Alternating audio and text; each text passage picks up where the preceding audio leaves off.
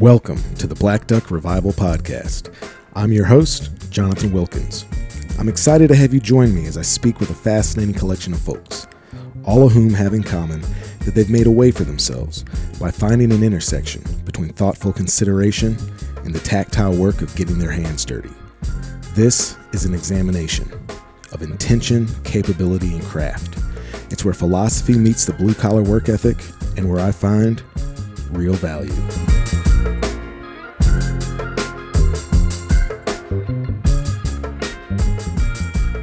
Oh shit, I'm back, baby! Actually, I'm finally back with the Black Duck Revival Podcast because we have our baby now. And the first 3 weeks have been kooky and intense and a whole lot of me not being around because I had clients up at the lodge, then I was in Texas and all sorts of stuff. But we're back with the podcast. We've got some really great episodes coming up. We've got some stuff banked, so look forward to that. And thanks for bearing with me, guys. Sometimes life is hard and complicated, and you just have to prioritize your priorities. And, for the last few weeks, that has been me being at home as much as possible with my family and taking care of the kids and taking care of my wife and all that stuff. But yeah, so we have our baby boy. He was born on December 22nd. And before I introduce this episode, I'll give you a little rundown about how all that went down. So originally, the boy was supposed to be born on December 12th. He didn't come, and he still hadn't come. And we were kind of getting to the holidays, and the doctor wanted us to go ahead and go in there. So we go in there, and when did we check in? I guess like the 21st. But Marianne, again, third time in a row, did a fantastic job bringing one of our children into the world. And all that stuff, ultimately went pretty well. It was when all that funky weather was kind of ripping across the country. And so while he was being born, there was like this kind of for Little Rock, gnarly snowstorm, wind whipping around, everything. I think when we went into the hospital, it was like in the 60s. And then when I went home to put the new car seat in and come back up there, it was like in the single digits. I had to go out to the car like with a hospital blanket because I didn't have a coat on. But like I said, everything ended up good. We're starting to kind of slowly ease back into normality. But something really cool that did happen is, and maybe I don't know if I've talked about this before or not, but I know I've posted about this on Instagram. I grew up with these two brothers, Steven and Andy, and our parents still live on the same street, like 5 houses away from each other. And it was like Andy was 2, Steven was 3, my little sister Julia was 4, and I was 5. And we were like a running crew, probably until about junior high, and then my sister kind of peeled off, and just like the boys kind of kept running together. And, I was the first one to go to high school and first one to go to college. And even as our lives kind of got more disparate, like the relationship, we would not talk for 6 months at a time or however long it was till I got back to St. Louis, but it's just always been this incredibly close, like familial relationship. But anyway, the younger brother, Andy, as we got older, Andy got a degree in automotive mechanic work and started hunting. And yeah, we just had like a few more things in common, and, we just rap and hang out and all that stuff. And so anyway, Andy battled with cancer for like 5 years, and he would like go into remission, then it would come back, and it'd go into remission, then it would come back. And that last year or so, I don't know, man, maybe like 6 months, a couple years ago, 6 months before he passed away, he called me and told me that, it was going to end up being terminal. So anyway, you might have seen this Instagram post I made. I bought his shotgun from him so I could keep hunting with the shotgun, just, as a way to think about him. And he passed away like a week and a half before my dad did. So that was like a crummy August a couple years ago. But when Marianne and I found out that we were going to have a boy, I thought it'd be cool to name the boy after Andy. So we also like family names, and my grandpa's name was Dearest Nathaniel Wilkins, which is like the Nathaniel is part of why I'm named Jonathan. So settled on Andrew Dearest Wilkins, and the original Andy Dandy, as my dad always called him, his birthday was December 22nd. And I used to always be really envious of him because Andy's mom is Jewish, his dad's Catholic, and then his birthday was right then. So, there was like this week and a half period in December always where Andy got Hanukkah, and then he got birthday presents, and then he got Christmas presents. And it was just like the gnarliest week and a half. And his family never did that stuff where they muted some of the celebration because they were so close together. He just got all that stuff in quick succession. Anyway, my son, Andrew, who was named after Andy Dandy, ended up being born on December 22nd. So they've got the same birthday, really cool living legacy. And yeah, I just want to share that with you. So back to what we're all here for, which is a podcast.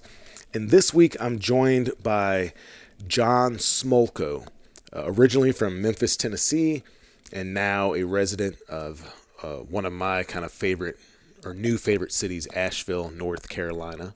But shit, man, he's only there for a little bit every year. He's waterfowl season. He's bouncing between Mississippi and Arkansas, guiding geese and ducks. In the summertime, he's up in Alaska guiding fly fishing trips. He's also on the coast of North Carolina running fishing trips. He's an outdoor and hunting photographer.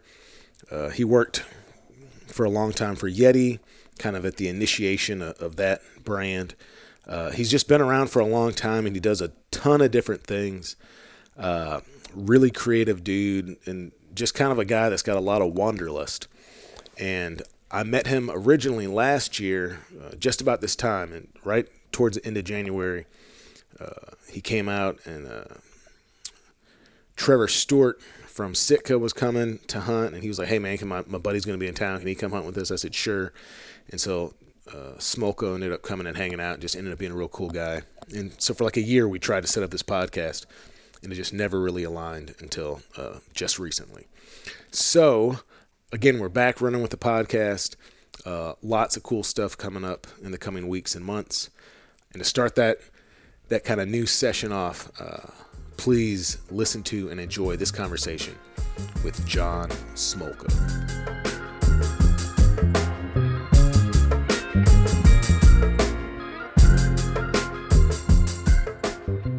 Hey everybody, welcome back to the Black Duck Revival podcast. This is being recorded on January 1st, the first day of 2023. Had a really awesome hunt today for geese, specks and snows, and some incidental ducks with a cool group of people. And now I am joined by John Smolko, who I've been referring to this man by the wrong last name for, almost a year, right? Yeah, about a year. Yeah, because it was, I guess last year we met, it was the last week of January we hunted. But anyway, so currently you're a resident of what kind of Asheville, North Carolina? Yeah, about maybe a month and a half, a year. Keep an address there. Originally from Memphis? Yep, grew up in Memphis. So just an hour from here in Brinkley. I'm up at the lodge.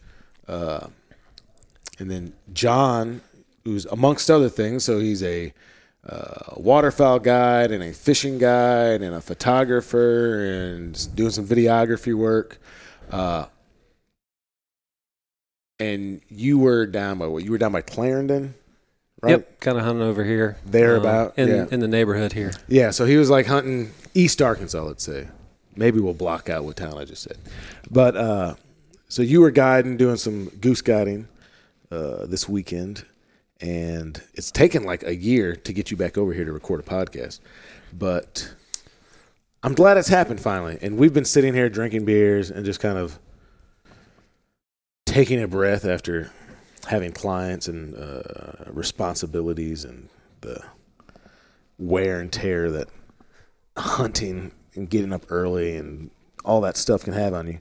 But Tell everybody what your plan is, because you got like a cool week coming up, man. You're like heading back to Memphis, and then you're bebopping all over the place. Yeah, big week coming up. Headed back to Memphis this evening, and then cleaning up all my gear. Headed over to Dallas for Dallas Safari Club for a day to talk to some folks about some stuff I'm working on. Come back to Memphis, and I'll come back over here to Arkansas to hunt next weekend, and then headed to Costa Rica for a week to film and fish a marlin tournament. What a terrible life you lead. And then earlier this year, when did you get back from Alaska? Because you're up there guiding fish trips, right? Yeah, I'm usually up there about June to mid-September, mostly guiding fishing trips and a few waterfowl hunts towards the end of the year. Are you doing any fish or guiding for fish in Carolina at all? Or Yep, I do striped bass in the spring in the eastern part of the state, and in the fall I do false albacore and the big redfish. Are you do that kind of stuff like off a skiff, or how does that work? For the stripers, I've got a little 16-foot jet boat, which is kind of cool.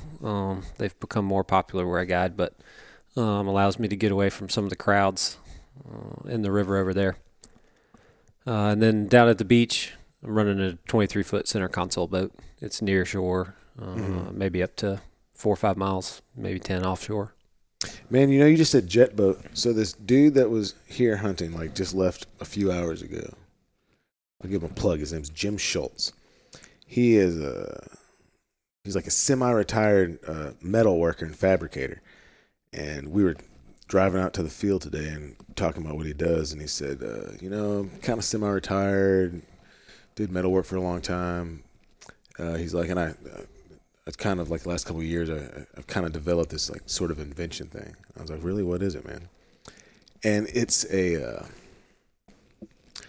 it's like an improved grate for a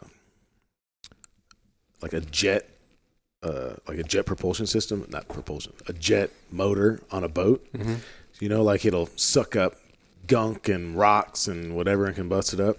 Well, this is like an adjustable louvered grate that, like, up on the console, it's got like a lever, so when you get stuff stuck in there, you can just pop it in neutral, open it, close it, shake everything out, and then keep going. Interesting. It's pretty neat, dude. They're fun. I spent a lot of time behind the tiller of a jet boat between that and Alaska.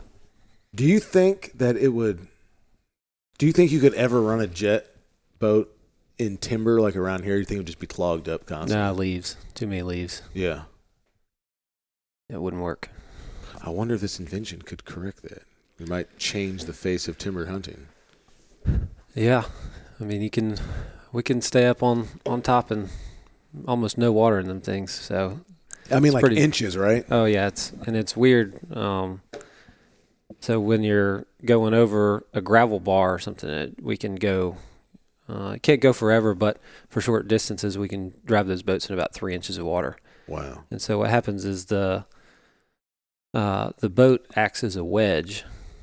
If you think of the bottom of the river as being flat, the boat is a wedge. And so as it's running, it's forcing all that water under the hull. And so as it goes towards from the bow, the front to the stern, the back of the boat, that water is getting compressed. Well, eventually you're forcing more water into the back of the boat than it can actually fit there in that space. Mm-hmm. And so you keep forcing water in there, and you'll actually feel the back of the boat lift up. Is it kind of like hydroplane, or? Not really. It's like riding on a cushion of air sort of thing? No, it's not air. It's water. It's as you continue to force water underneath the back of the boat, it'll actually pick the back of the boat up. That's pretty wild, man. Yeah, it's pretty cool. But, I mean, that's like, most of the time people are running that on, like, shallow rocky, gravelly, sandy bottom. Yeah, not so good with leaves and everything else. And acorns and whatever else people throw off the bridge here in Arkansas. Yeah. So look, man, Lindsay Davis. Yep. Lindsay Brown Davis, who was on this podcast almost exactly a year ago, because I was in Utah last January, the first week of January last year. You know her from back in the day because you guys used to travel around and do events for Yeti, correct? Yeah, we go quite a few years back. That's almost 10 years ago now. But some of the first people that Yeti hired back when they only had the coolers in 2 colors, and they had just come out with the cups, and we're about to launch the soft-sided cooler. So way back in the day for Yeti, Lindsay and I and some other people, they hired us to go take the show on the road. The first tour, we also had, I think, Sims and Sitka Gear with us too, and so that's how I got hooked up with those guys also. But it was fun. They put us in a truck and trailer and said, here's all the shows and events you need to be at, and we do everything from fishing tournaments to outdoor expos, overland expos, rodeos, all kinds of fun stuff. And this is like when they're still trying to get the public familiar with Yeti? Yep. So at this point, I guess the rocket has just left the launch pad, and it's just blowing up faster than anybody can handle. So it was a real fun time to be a part of it. And so then you moved from, okay, so let's back up a little bit. So you grew up in Memphis, right? Yep. And remind me exactly, your dad was like kind of like a high up in DU, right? Yeah, he was instrumental in moving the world headquarters down here. Okay. So I was born in D.C. My dad was in a hunting club up on the eastern shore of Maryland with a guy by the name of Jim Range, who was my godfather, who was one of the founders of TRCP. And Jim helped my dad get a job working with Ducks Unlimited, and then we got moved from there, I guess, to Chicago for a year. And then when I was 3, we moved down here when they built the world headquarters. Okay. So, like, your dad, before y'all were here kind of in this southern epicenter of waterfowling, your dad was a longtime waterfowler. So you've been involved in it, I would imagine. Yeah, there's a forever. great photo my dad has of me. He's holding me on the duck boat with our yellow lab julep. I'm about exactly a year old, and he's holding me in the duck boat with the dog. Yeah, so like born into it, right? Yeah.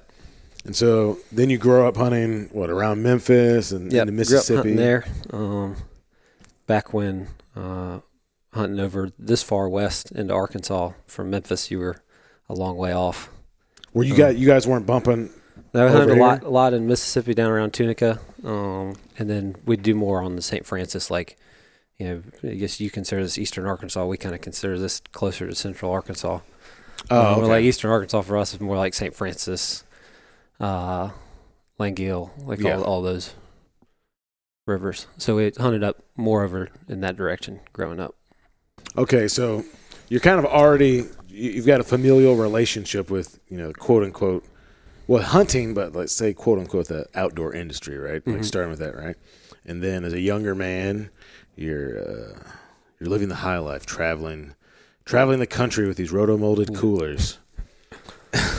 And so you've had your own kind of waterfowl outfits. You've worked for some other folks doing it. Now you're like up in Alaska, right? And you're guiding. Yep. Is that mostly fly fishing up there? Yeah, mostly fly fishing. We do all kinds of some spin fishing, some bait fishing, but most of the people that come up there want to fly fish. And so would you be doing that? Would you be targeting trout or? Trout, salmon, Arctic grayling, dolly varden, Arctic chars, lake trout, northern pike, all kinds of. There's a lot of different species that we kind of go after. All 5 species of Pacific salmon. What sort of bodies of water? Are this like lakes or rivers, or what are you doing? Lakes, mostly lakes and rivers, and some near coastal. Like one of the rivers we fish, our approach to land on it is over the ocean, so it's in a tidal estuary. Okay, so you're like going in places on a float plane and stuff. Oh yeah, then. Yep. So we'll go camp out at the woods and then fly people to our guides that live out in the woods, or I mostly now guide out of the lodge. So I either take a boat from the lodge or hop on a plane every day. Okay, but so you're not flying the plane too, are you? No. Okay. No. And you even encountered on your fishing travels. You encountered Gary Kramer. Yep. Gary came up and fished with him in Alaska. Yeah, renowned waterfowl and wildlife photographer. And you can hear more of my conversation with Gary by going to an earlier episode of this podcast. He sat exactly where you're sitting, man. My mom was supposed to go. My mom had been wanting to go to Africa for just kind of like as a bucket list trip, right? And so her and my wife, Marianne, had set up this February, like a year ago, this February, they were going to go to Africa on this photo safari, right? And so after Gary does that, like Gary leads like 2 trips a year to Africa for these photo safaris. So I put them together, right? My mom has set everything up, and then we got pregnant, and we knew the kid was coming in December, and so she had to call Gary and be like, "Man, I can't come this year." Yep. But hopefully next year they'll be in Tanzania. You're going to be in Africa. When are you going to be in Africa? Hopefully this May, I'll be going over there. So yeah, busy year this year with Costa Rica, Africa, and Alaska. Yeah, man. All before June. Bebopping everywhere. Yeah. And then so back to the Alaska stuff. And then so when your season's kind of wrapping up there in September, that's like the very beginning of waterfowl season up there? Yep. The last kind of 3 weeks the lodge is open usually is waterfowl season up there. I keep hoping that I'll draw one of these emperor goose tags and get to hang around for a little while afterwards.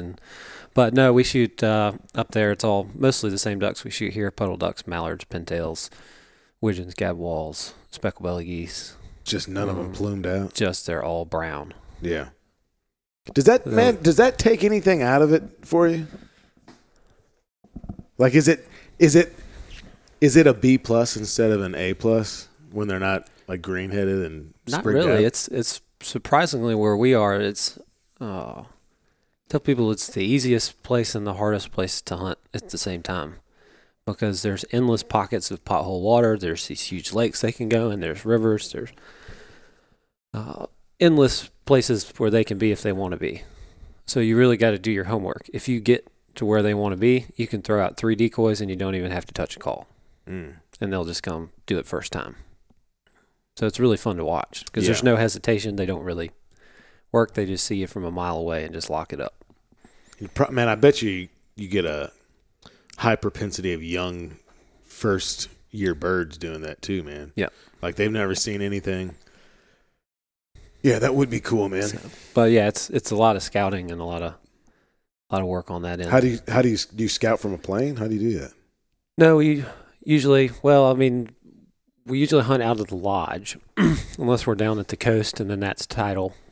It's when those birds move in and out of that mud flat. But around the lodge, it's a lot of scouting by boat. If I'm flying back, I might look and just see where they are that afternoon. But they move so much, it's better to try and get them. So usually the night before something, or I'll talk to the other guides that were guiding the lake and say, "Hey, did you see any ducks today? And where were they?" And try and make a plan. We've got some different sloughs and creeks and pockets of water on the lake that we hunt. It's usually all within there. So it's fun. Do a cast and blast, do that in the morning, and then hang out around there and catch giant fish in the afternoon.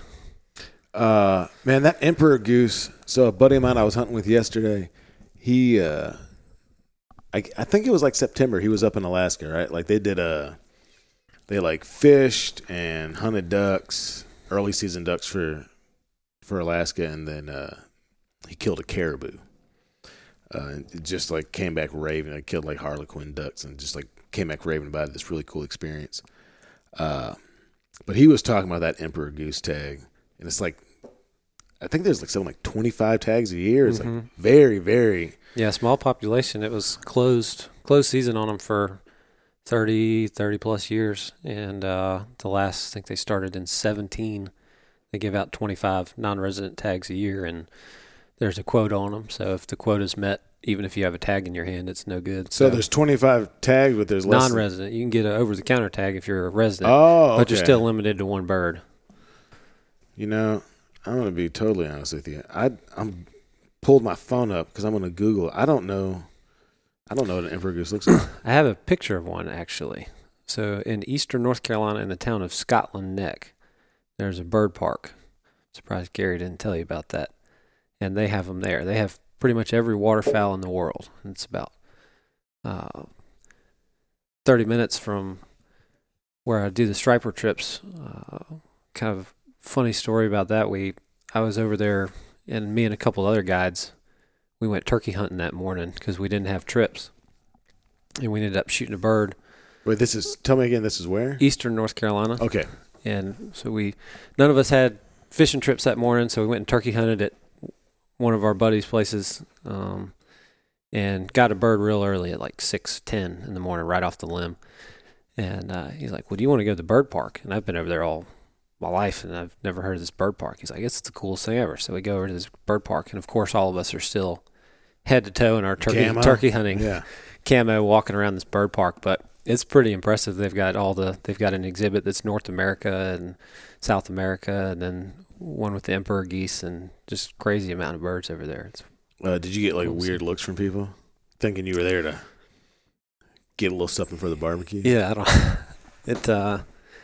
it was interesting. Luckily, it wasn't too crowded. I think it was like middle of the week, but that's funny. It was definitely funny walking in there. I should go to the zoo wearing a bunch of camo sometime. So look, just so folks, if they haven't seen them, if they're like me and they haven't seen them, so there's like a really pretty bird. I'm kind of struck. So it's kind of got like a slate gray body with these like pretty black tips with like black and white tips. White head. Do you know what an ombre color scheme on a hair dye is? I had it explained to me once. It's kind of like that fade, like from dark to light or whatever. And that's kind of what underneath its chin, it's just like jet black, and then it kind of opens up to this variegated, and it's got a white head. It doesn't look just incredibly dissimilar to like a eaglehead. Yeah, like a blue goose that hasn't quite finished molting all the way. I mean, I'm looking at a mounted one over there, like maybe one of those interphase ones or whatever. Yeah. But yeah, it's real pretty, man. Ooh, this one has a band on it in this picture. I think it's also behind a chain link fence. But maybe at the bird park. Hey, it might be. But so that's kind of like a bucket list bird for you, you think? Yeah. Yeah, that would be a big one. So like for you in particular, what's the appeal of that? Just the scarcity of it? Yeah, it's the adventure of it too. Hunting them down on the Aleutians. And doing that, and just it's once of a lifetime kind of thing. Are you hunting them on freshwater or in the ocean? I think mostly I've got a friend out in way western Alaska, and they see them from time to time on some ponds and stuff. But most of the hunting's done is rocky coastal. Oh, like those little saltwater type stuff. So there was another guy, this guy Gene, that was hunting with us this weekend. We were talking about that. So my buddy Jordan that had been up in Alaska, and he killed those harlequin ducks and whatever. Those are sea ducks, right? So we're asking him, I was like, man, were you in those little boats just bobbing around? And he was like, yeah, dude. And Gene and I were both like, dude, I'd be seasick. Just if I think about that, I get kind of nauseated, right? But those rock outcroppings, I've kind of got this image in my head, man. Like, I just want wind blowing and like frozen rain and shit, and I'm just like out there hunkered down, and then they come in and boom. You don't want that? Yeah, it's a brutal place to be when it's like that up there. I'll bet. No, yeah, I want it to be brutal, but it makes for some good stories and quite the experience. I've got this thing in my head, man, where I want to do this like hard, cold, blustery backcountry duck hunt to where like, you got to hike 10 miles into it and then huddle up in a tent at night to stay warm. And I think that would be, if find a pocket of water out west that's got a hot spring that you got to hike way into or something that. Or, There's like there's a degree of, there's a reward that comes with a certain amount of suck factor, Like, I'm not saying I want all my duck hunts to be like that. Yeah. Like, today was ridiculous, right? Yeah. Like, today was like 65. Yeah. First day of the year, 65, bluebird. Yeah, and it was negative temperatures a week ago. Yeah. And shit, yesterday, man, I could barely see anything. It was so foggy. Like we were talking about, it was like hunting in a cloud. But I mean, I was swatting mosquitoes. There were buffalo gnats out yesterday. I was like, this is insane. Yeah. But it's nice to have that sometimes because you can stay out there without the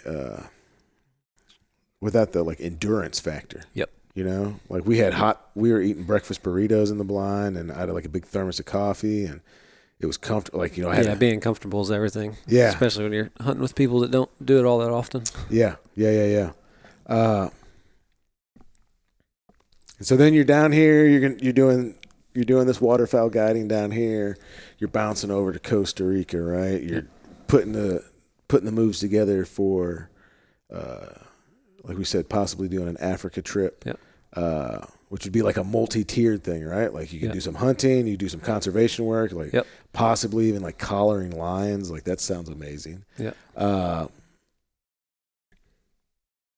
And then, I mean, honestly, dude, it sounds like, and you just said to yourself, like you're back home so you got a house in Asheville. And you're there like a month and a half a year, man. Yeah. That's my vacation spot.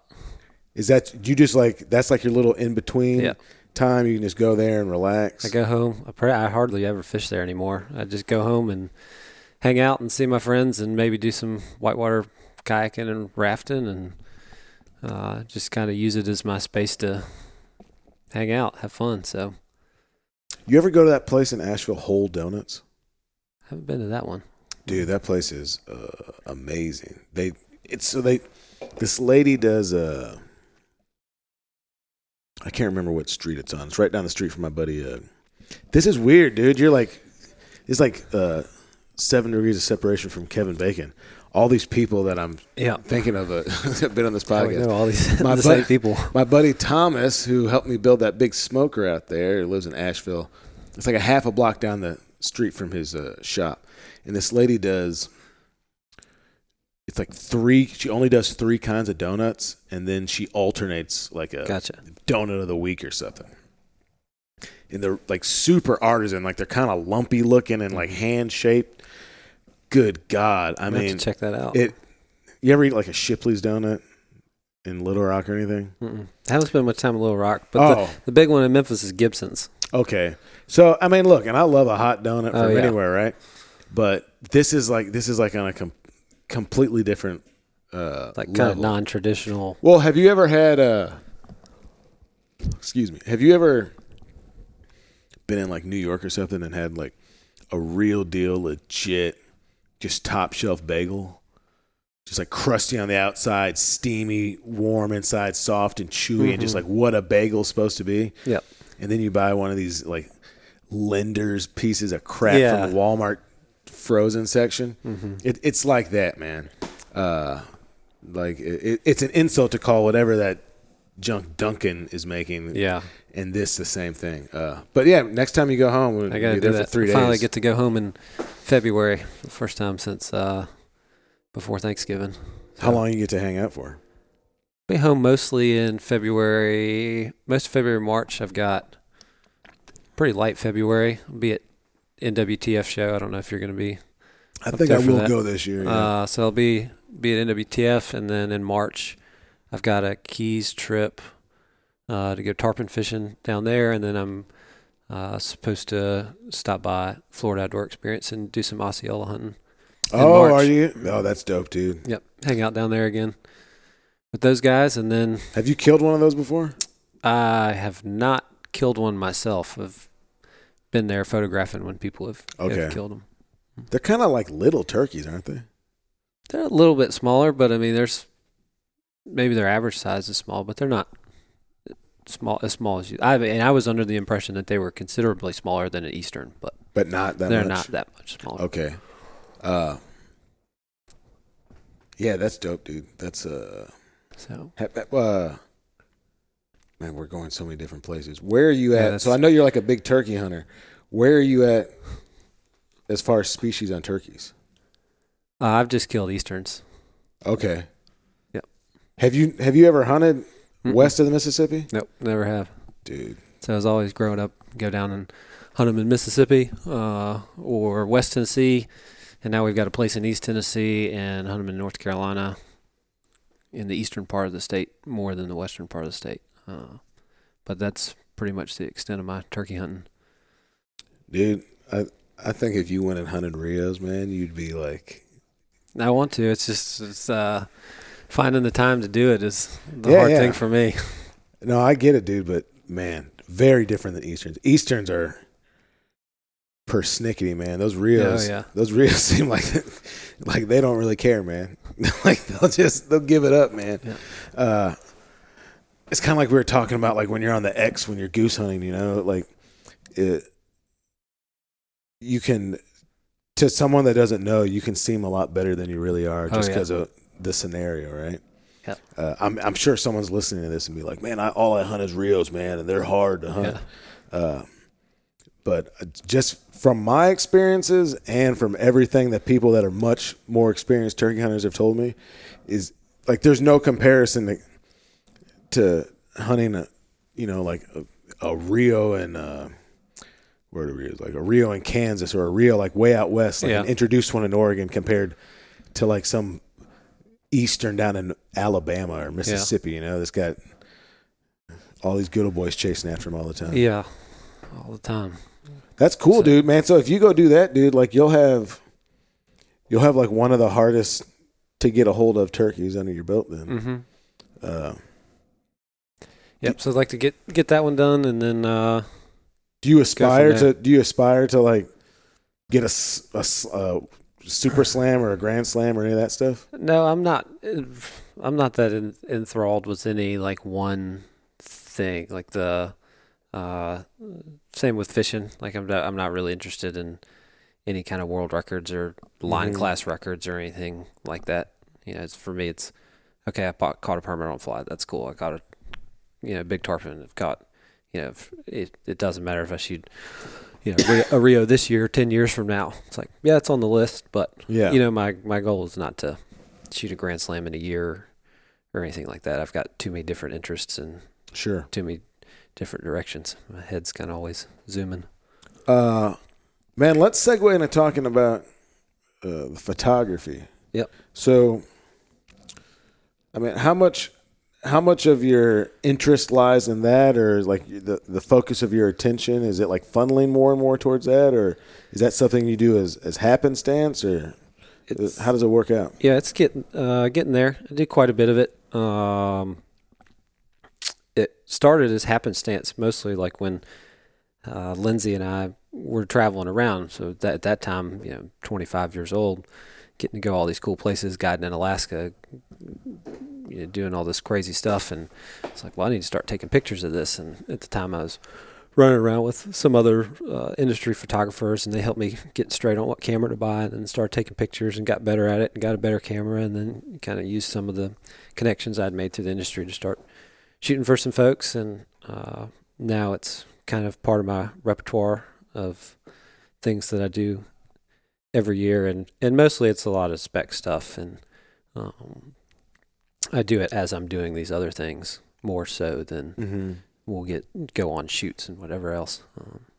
I get a lot of unique opportunities to do things that are kind of off the wall and photograph it, and I'll submit those images, and sometimes people like them and buy them. Are you writing any articles or anything to go with them? I've done some stuff. I had a couple. There's an outdoor magazine called Strung Magazine. Oh yeah, man! You had something on Strung, didn't you? Yeah, I did a one this past year on float planes, and then last year I did one on snow geese. Okay. Kind of photo essays.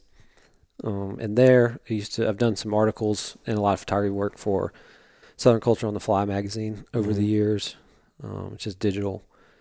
Done some online blog work for Duck Camp and different other brands. And yeah, man, that's Strung, man. That's a really well put together. Yeah, it's a really nice, man. Yeah, paper quality, the print quality, everything gets the writing in there's good, and the images are. Who's the guy? What's the guy's name that like runs it?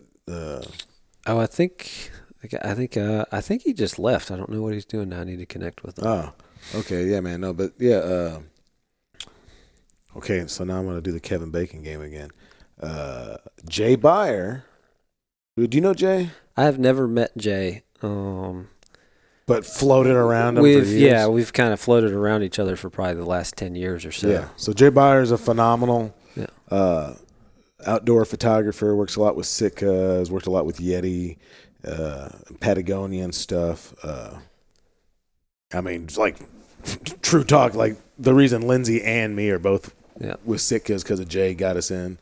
But Jay did about a year ago. Jay did an article and a photo essay for Strung too, man. Mm-hmm. And yeah, man, just really that makes you a heavy hitter, dude.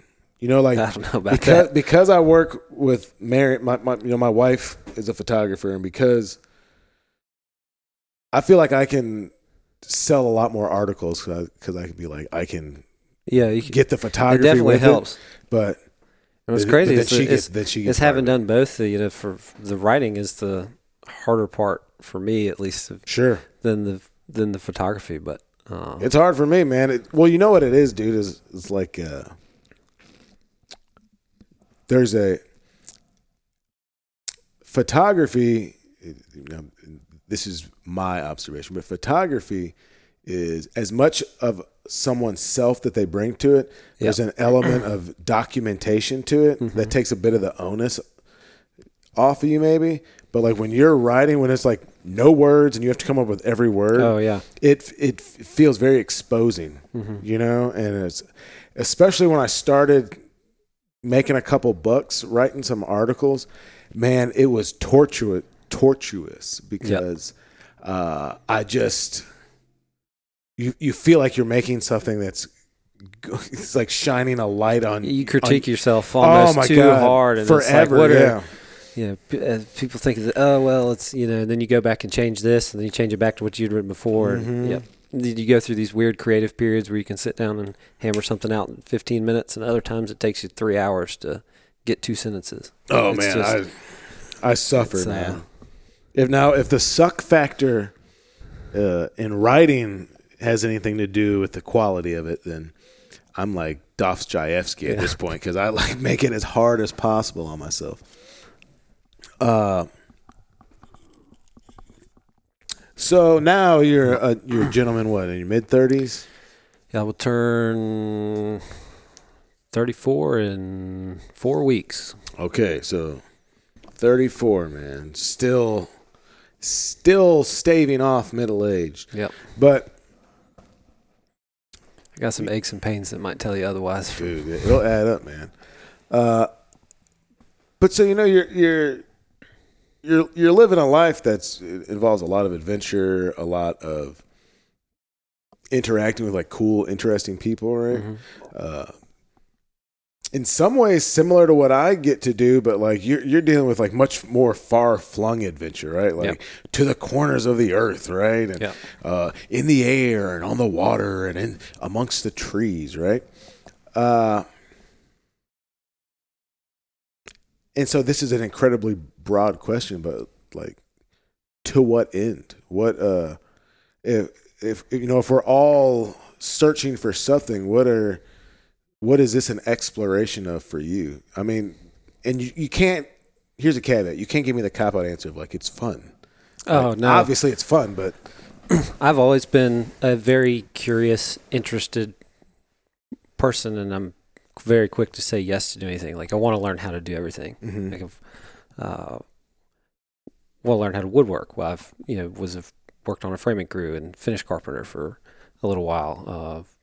When my dad left Ducks Unlimited, he started Polaris Shop, so I grew up working on small engines and can do a lot of mechanic stuff. And then my neighbor up in Asheville is a fabricator for NASCAR teams, and he taught me how to weld. And so I'm a very curious person. I want to learn how to do everything. I want to experience everything. We're kind of given this short window of time, and I don't think you're never going to get to do everything you want to do.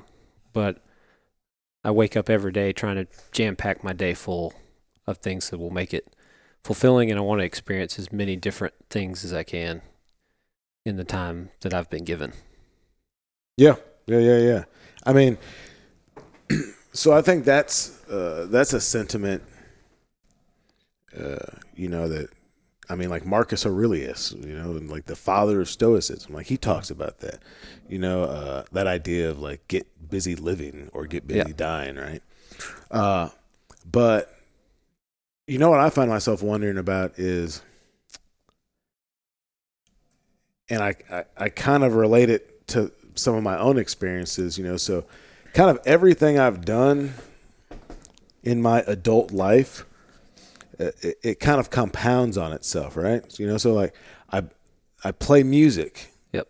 And so because I'm playing music and I'm trying to like go on the road and stuff, I have to work these jobs that I can quit or get off or whatever, right? So like I cook in restaurants or I work construction and I learn how to build things and I learn how to prepare food, and then that stacks on itself. And I'm like, you're telling stories with songs. You're kind of telling stories with food, right? And then I get this place and blah, blah, blah, all that stuff, right? And you meet more people who are trying to do the same thing with interesting things, and you have these kind of creative moments and work together and experience new things, and then that leads your curiosity to different directions, and it just kind of keeps snowballing. Well, what I wonder about with you, man, is so I know that for one of the big motivations for me personally is an idea of I used to refer to it as like self-determination, and now I think I might lean more towards an idea of like self-sufficiency. But if you like understand small engine repair, right? Or I mean, a Polaris, that's not a small engine, that's fuel injected, right? Now back when like growing up in the Polaris shop, I never got the new ATV. There was always one in the back that was junk that was scrapped for parts. Mm-hmm. And then occasionally we get two back there, and you could rob off of one. Dad would be like, you can have it. That'd be, 11 years old. And he's like, that one's got a blown up motor that needs to be rebuilt, and then you can rob the parts off the other one. Mm-hmm. He's like, you can have a 4-wheeler, but you're going to build it. Sure. So I'm 12 years old ripping apart jet ski engines and putting them back together, working on Saturdays in high school, making a few dollars for them and learning how to do all this stuff. Yeah. So, okay, so you're dealing with dealing with carbureted stuff, right? Carbureted, fuel injected, but I mean, learning those skills and learn how to do woodworking and whatever else, having those skills. So when I decided, I went to University of Tennessee and got an engineering degree. Oh, okay. And then was guiding fishing trips in the summer in college. And then when I was done with that, it's like, well, I want one more summer of fishing, so I went to Alaska. But to make that leap, having these things, kind of skills in your back pocket, to where it's like, well, if this doesn't work out, or I get on hard times, or I got to go 3 months, it's like I have this skill that I can find a job easily doing to make ends meet. Yeah, you know what? You know who Hal Herring is? Mm-hmm. Hal Herring told me, we were kind of talking about this idea, and he was like, see if I'll do my Hal Herring impersonation. It makes you starve proof. Yeah. No. You can keep yourself going. Or, I mean, shit, like knowing that if you had to drive from Memphis, Tennessee up to the northern point of Alaska, and inevitably some shit's going to go awry, right? Yep. That you have the capability to, if not know exactly what to do, you can figure it out. Yep. Right? And that is a huge part of, like you said, like up in Alaska, I do every day. We get flown and dropped off 30 miles from the next closest human, or places where you would never be able to get yourself out there. And if the engine messes up, well, you got to figure out how to get it back to the plane. Sure. Well, you know what it does too is that you're dealing with something that's like very cyclical, and everything's feeding, like all these estuaries are feeding itself, because building that idea of self-sufficiency and just figuring out how to work through stuff, even if you don't know, like knowing that you can figure it out, that allows you to go further and further outside of your comfort zone, right? So I think there's a lot of people that, they're afraid to travel in whatever capacity it is. Maybe it's just outside the state they're in, or maybe it's to the other side of the country or whatever, because of all the things that could happen. Like, what if this goes wrong, or what if this goes wrong? And like one of my, me driving around in the van and hunting and stuff, man, is like, that's the best thing. 'Cause if something goes wrong with the van, like, I mean, I'm not a mechanic, but I can figure out basic stuff. Yeah. You know? They didn't break down on you when you were out west earlier? Oh, just a little year? bit. Yeah. I mean, just barely. I mean, I had to put a shock back on. Yeah. But, hell, man, No, but like you said, stuff like that. And then, you get a phone call and it's like, hey, do you want to go drive a truck around the country for Yeti? And it's like, well, sure. Yeah, if we got a flat tire, we get something and we're in the middle of West Texas. Yeah. Man, I can deal with it. Dude, that's a sorry thing, dude. There's a lot of people that couldn't change a tire on their car. So that's man. That now all those skills have served me well over the years. Everywhere I've gone. Is there, and I kind of suspect you don't have something definitive, but is there some? Is there a pinnacle for you to reach, or is the goal just to constantly be churning and adding to the repertoire? I think probably that. I've never been able to work a normal job that easily, because in about 3 months I've already outlearned my job and I'm ready for the next thing. And so that's why the seasonal thing really works for me, because by the time we get here to the end of duck season, the last thing I want to do is go duck hunting again. Sure. I'm already thinking about taking a break or going turkey hunting or tarpon fishing. I'm starting to think about turkey. Yeah, I'm starting to think about the next thing. And when I'm done with turkey hunting, I'm like, the last thing I want to do is turkey hunting. I'm ready to go striper fishing. And then I go do that, and it's like, okay, I'm ready to do the next thing. So as far as the end game goes, there's just so many places to explore and see, and that it's just trying to experience as much as I can. Man,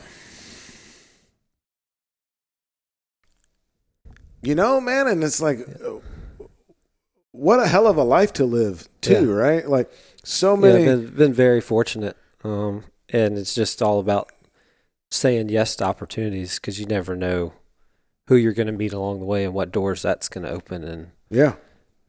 I mean, and to see the bigness of the world, and to interact with people that are very different than you.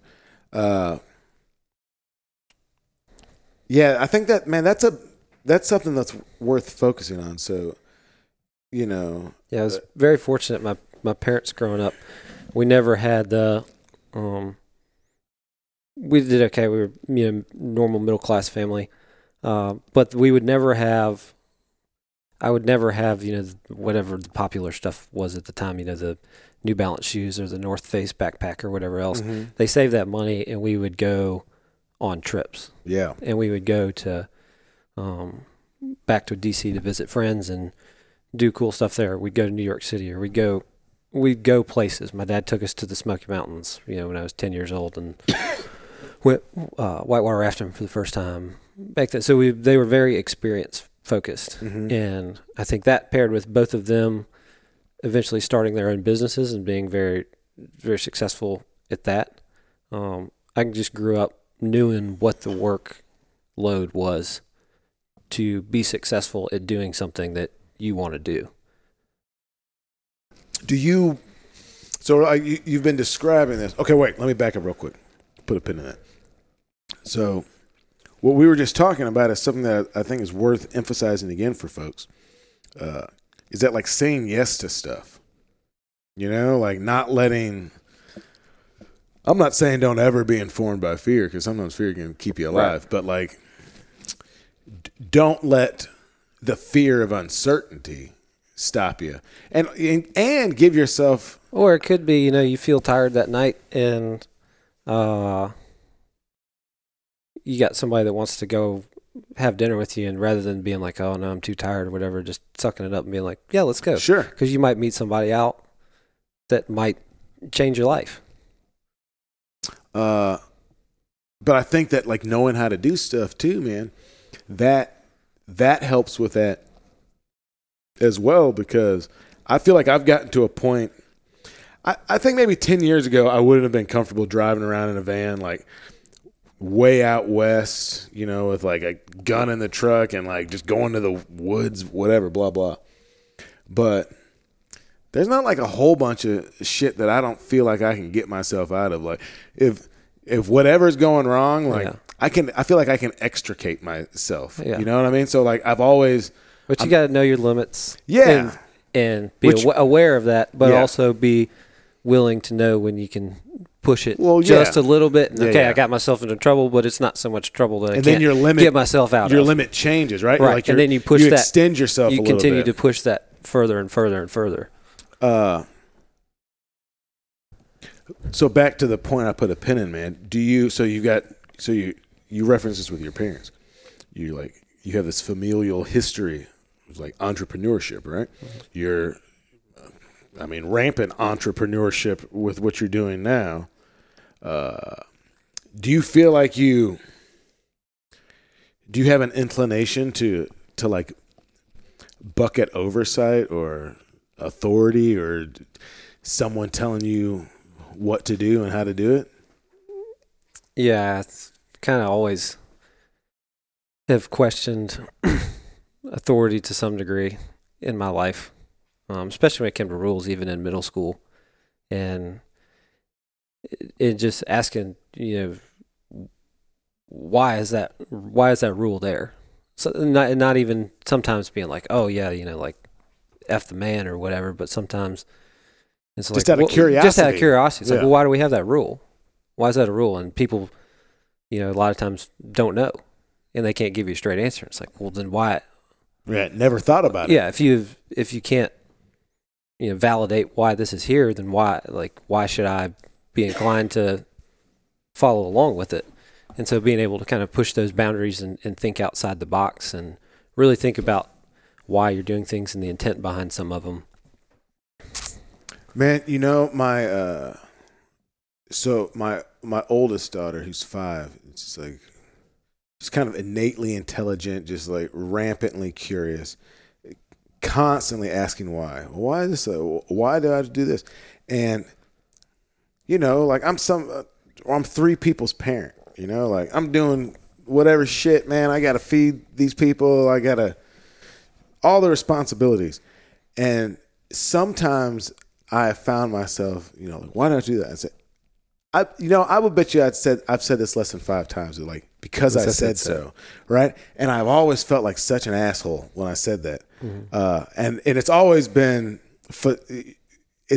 brought on by just utter exhaustion, physical or mental. Yeah. But that's not a good answer. Sometimes it is hard to kind of explain necessarily the reasons. And there's been times in my life where, looking back, I probably did push it too far and whatever else, because I'll grow up and wise up and be like, oh, that's why they told me not to do that or to do this. And it took me a while, but I've never been afraid to kind of push the limits a little bit. Man, and that's that's an uncomfortable place for a lot of people, because people want certainty, right? And there is a safety and security I feel like for most people, in just the known and the expected, and being willing to ask why a lot, or even just quietly to yourself, like try and analyze why this is the way it is. It necessitates that you're willing to put yourself in an uncomfortable situation, right? Like, even if it's just slightly ill at ease. It's why, like, however shitty wherever you live is, right? Like, I've had some like shitty places I've lived, like, as an adult, right? Like, didn't have any money and was blah blah blah. But no matter how shitty it is, like, there's always like a comfort and security to like get back to it. Yeah. Even if it's a place you like would never really want to be, but you just like, it. There's nothing weird about it. Like, you just know what to expect. And there's something wonderful and comforting about that in many ways. But I do feel like it's oftentimes for folks, it's like a stagnating force, right? And the longer you're in that comfort zone, the harder it is to leave it. Yeah, and then you don't even realize you're in it, Yeah. What's the is it one of Newton's laws? The object that is in motion tends to stay in motion. An object at rest tends to stay at rest. Yeah. You know, it sounds like to me too, and I think this word often has a kind of negative connotation, but I don't think it necessarily needs to be. But you know, it seems like you kind of you have a perpetual sense of angst, right? Like that has to be quelled by like seeing what's over the next like ridgetop, right?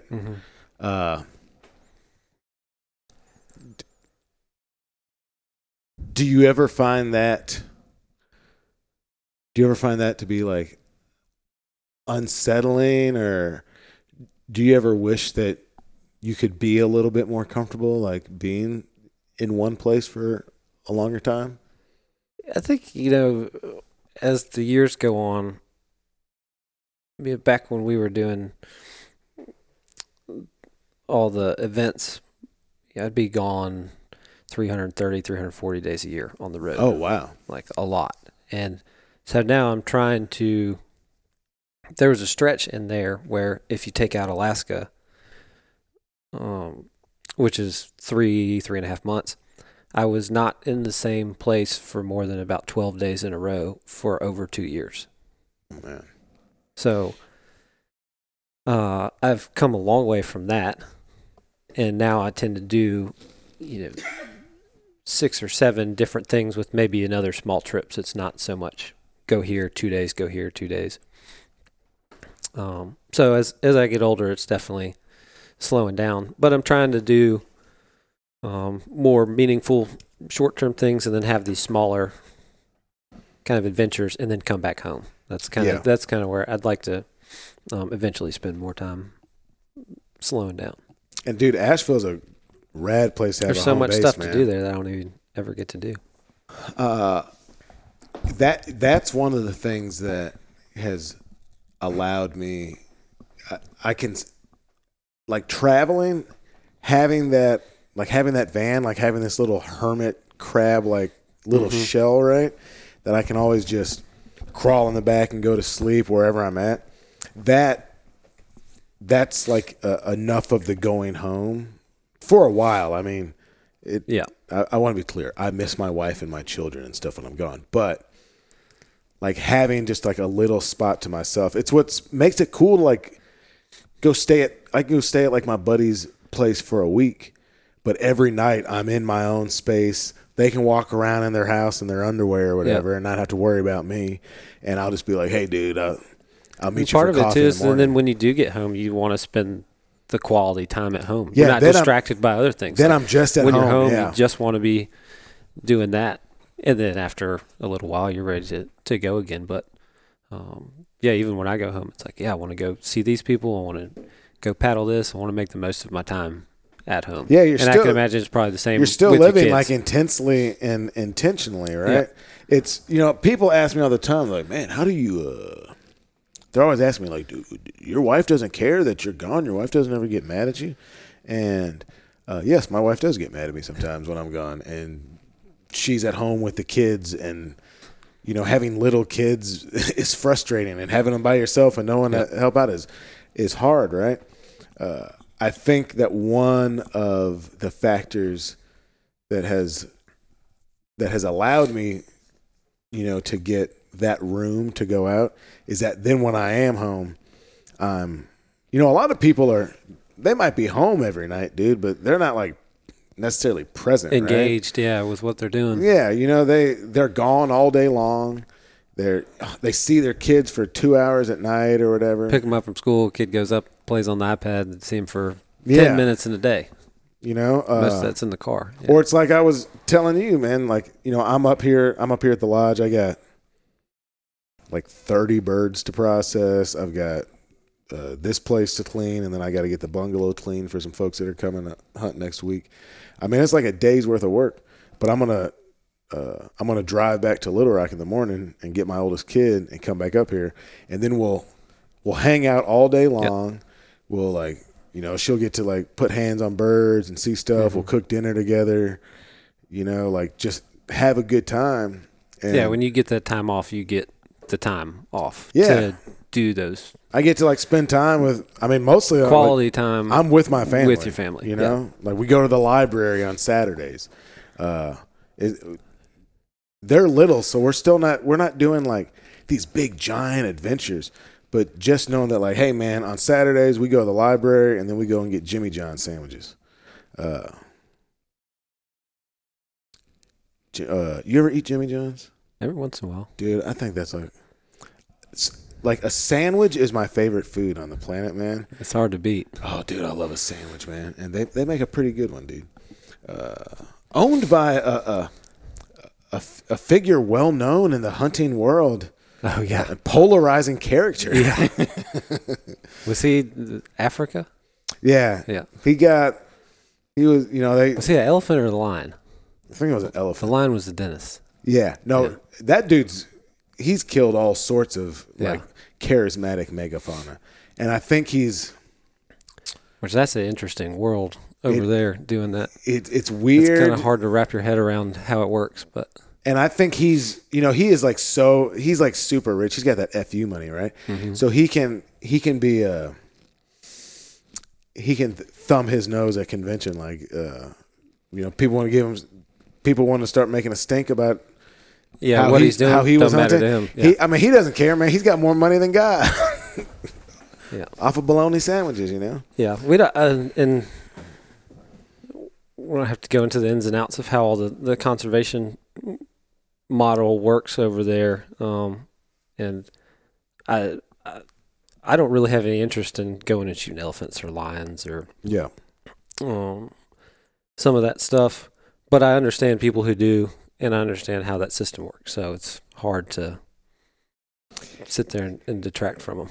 Man, I understand the whole argument with the monetization of wildlife on the African continent and preserves, and I understand that logically. I definitely don't have like any interest in like killing a lion or a rhino or any of that stuff. And it's like I would never go to wherever, South Africa, and kill a lion. Yeah. I would, and I want to. I would totally hunt a mountain lion in the U.S. It's not like a predator, big critter, charismatic megafauna sorts of thing. There's just all these other layers to it. But kind of speaking about that, like you were talking about, so when you're over there and you're doing these different things, and you're talking about like you might try and get a warthog or some of these like really wild antelope species. What is and this is not a gotcha. I'm just like genuinely asking you. What is that, like an experiential thing? Is it I mean to me, like the appeal of it would be that, dude, you'd be out on a landscape that you've seen in movies for your entire life, right? Mm-hmm. That is otherworldly. Seeing lots of animals, seeing animals that look like Dr. Seuss made them. You know what I mean? Yep. And like we talked about, like you cannot bring that meat back, but you can eat it while you're there. Like you can still like kind of get that whole experience while you're there. And you're talking about being there for a minute too. Like you're not just there for a day or two. Yeah, I'll be there for about 2.5 weeks. We're going over a couple days of hunting, a couple days of conservation work, and a couple days of fishing. Like I said, my sister and I are going over to do this trip that my mom and I were supposed to do before she unexpectedly passed away. So we're kind of going to do that with a group that she worked with closely over there for a number of years. Are you comfortable divulging like how your mom was involved in conservation? Yeah, so she did a lot of the communication. She was on the board for the Ivan Carter Wildlife Conservation Association. I think I've got that right. ICWCA. And he's over there, does a ton of work, does a lot with, I think Cabela's is big involved with what he does. And they move collar lines. They've moved them and reintroduced them to places that need apex predators, and they do a lot of giraffe rehabilitation. They do a lot of anti-poaching work, and they've really got a lot going on. And so she was on the board there, and she and I were going to go do a trip to see what they all have going on. And so my sister and I are effectively going to go do the trip that she and I were going to do. So it'll be like a kind of, possibly once in a lifetime experience, but also like an homage and way to honor your mother. Correct. And then, I'm just thinking this too, man. So you're talking about going over there, hunting, conservation work. I would imagine you're going to take a picture or two. Yeah, but right? I have a camera to take with me. It's kind of another example of, and you know what?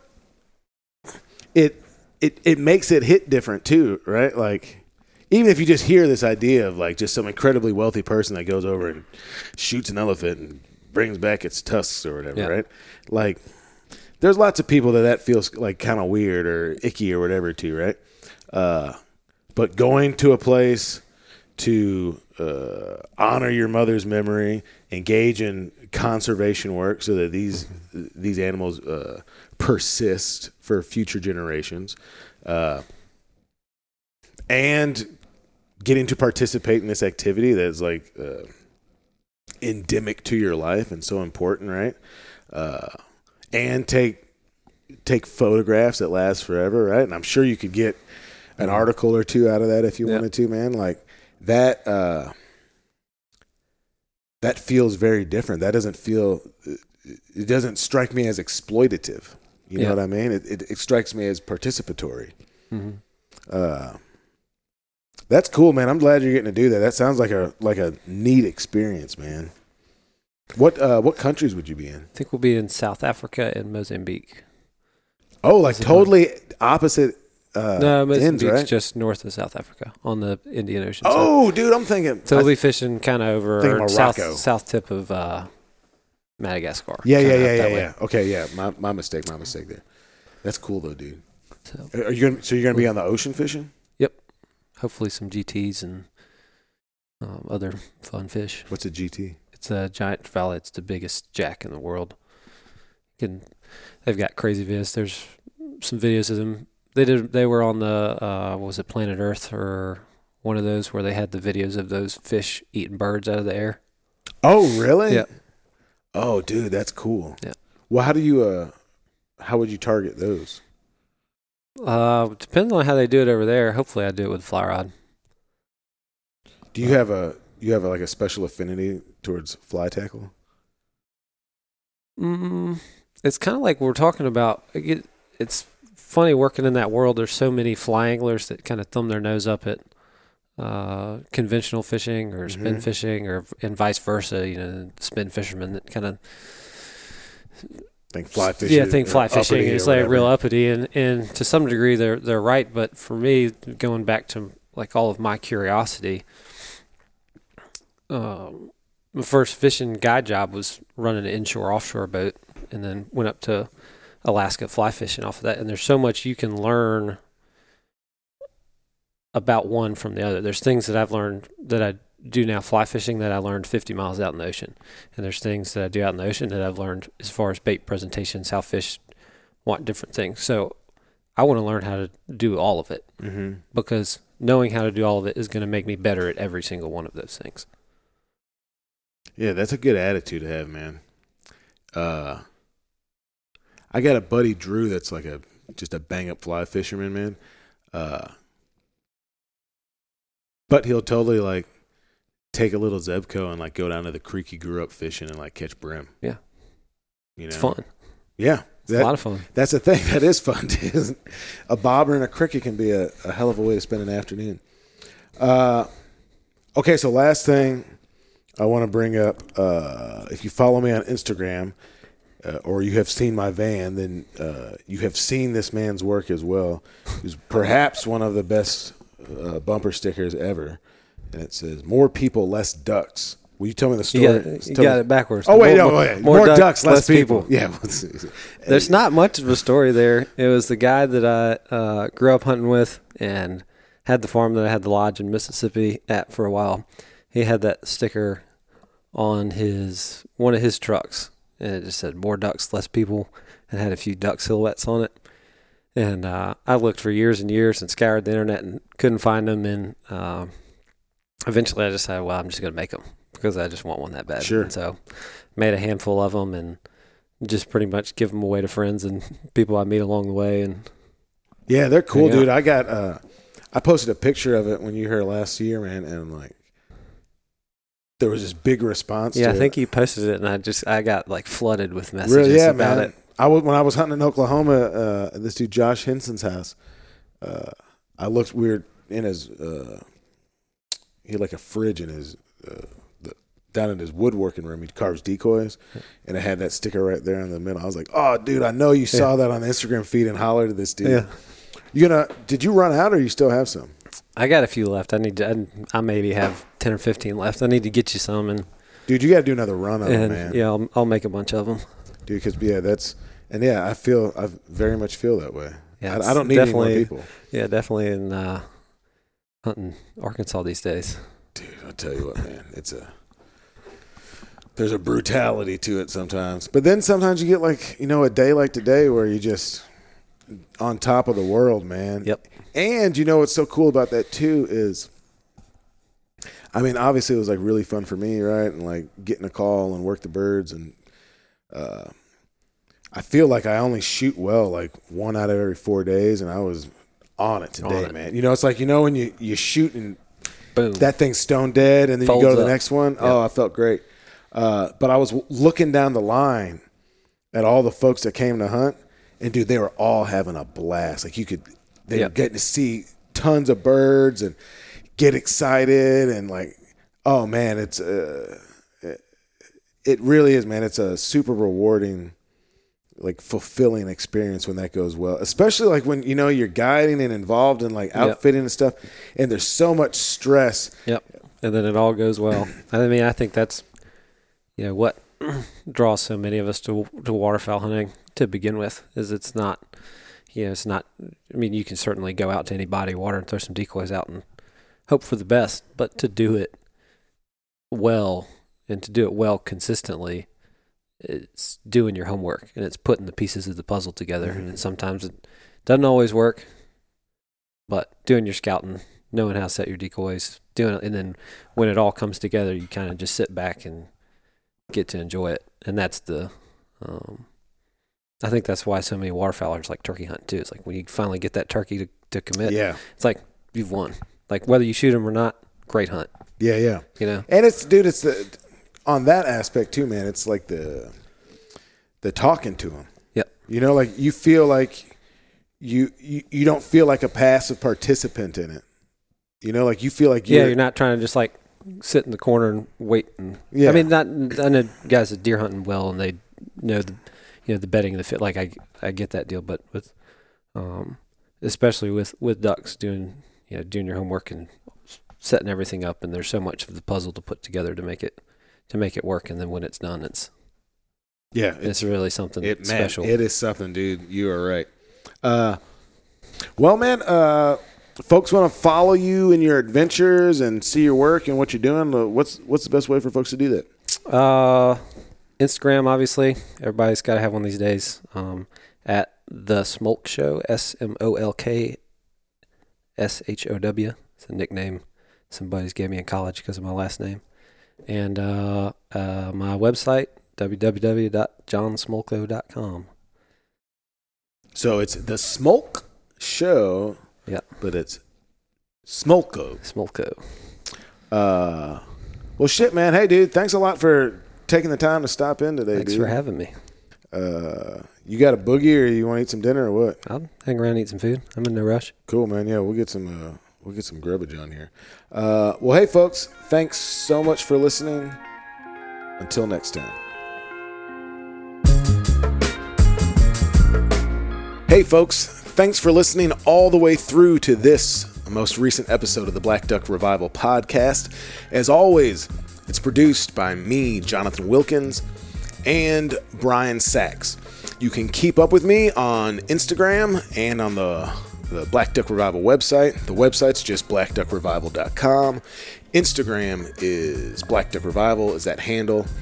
And you can check out recipes. You can check out some videos, articles, all sorts of stuff. We got Turkey Tour coming up here starting in March, and we'll be talking more about that in the coming weeks. But lots of states this year. It'll be Texas and California again, Oregon again. We'll be in Idaho. We'll be in Montana, Wyoming.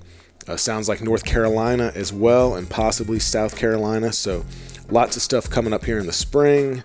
If everything goes right, there will also be a spring bear hunt involved in that. Maybe a hog down in Texas.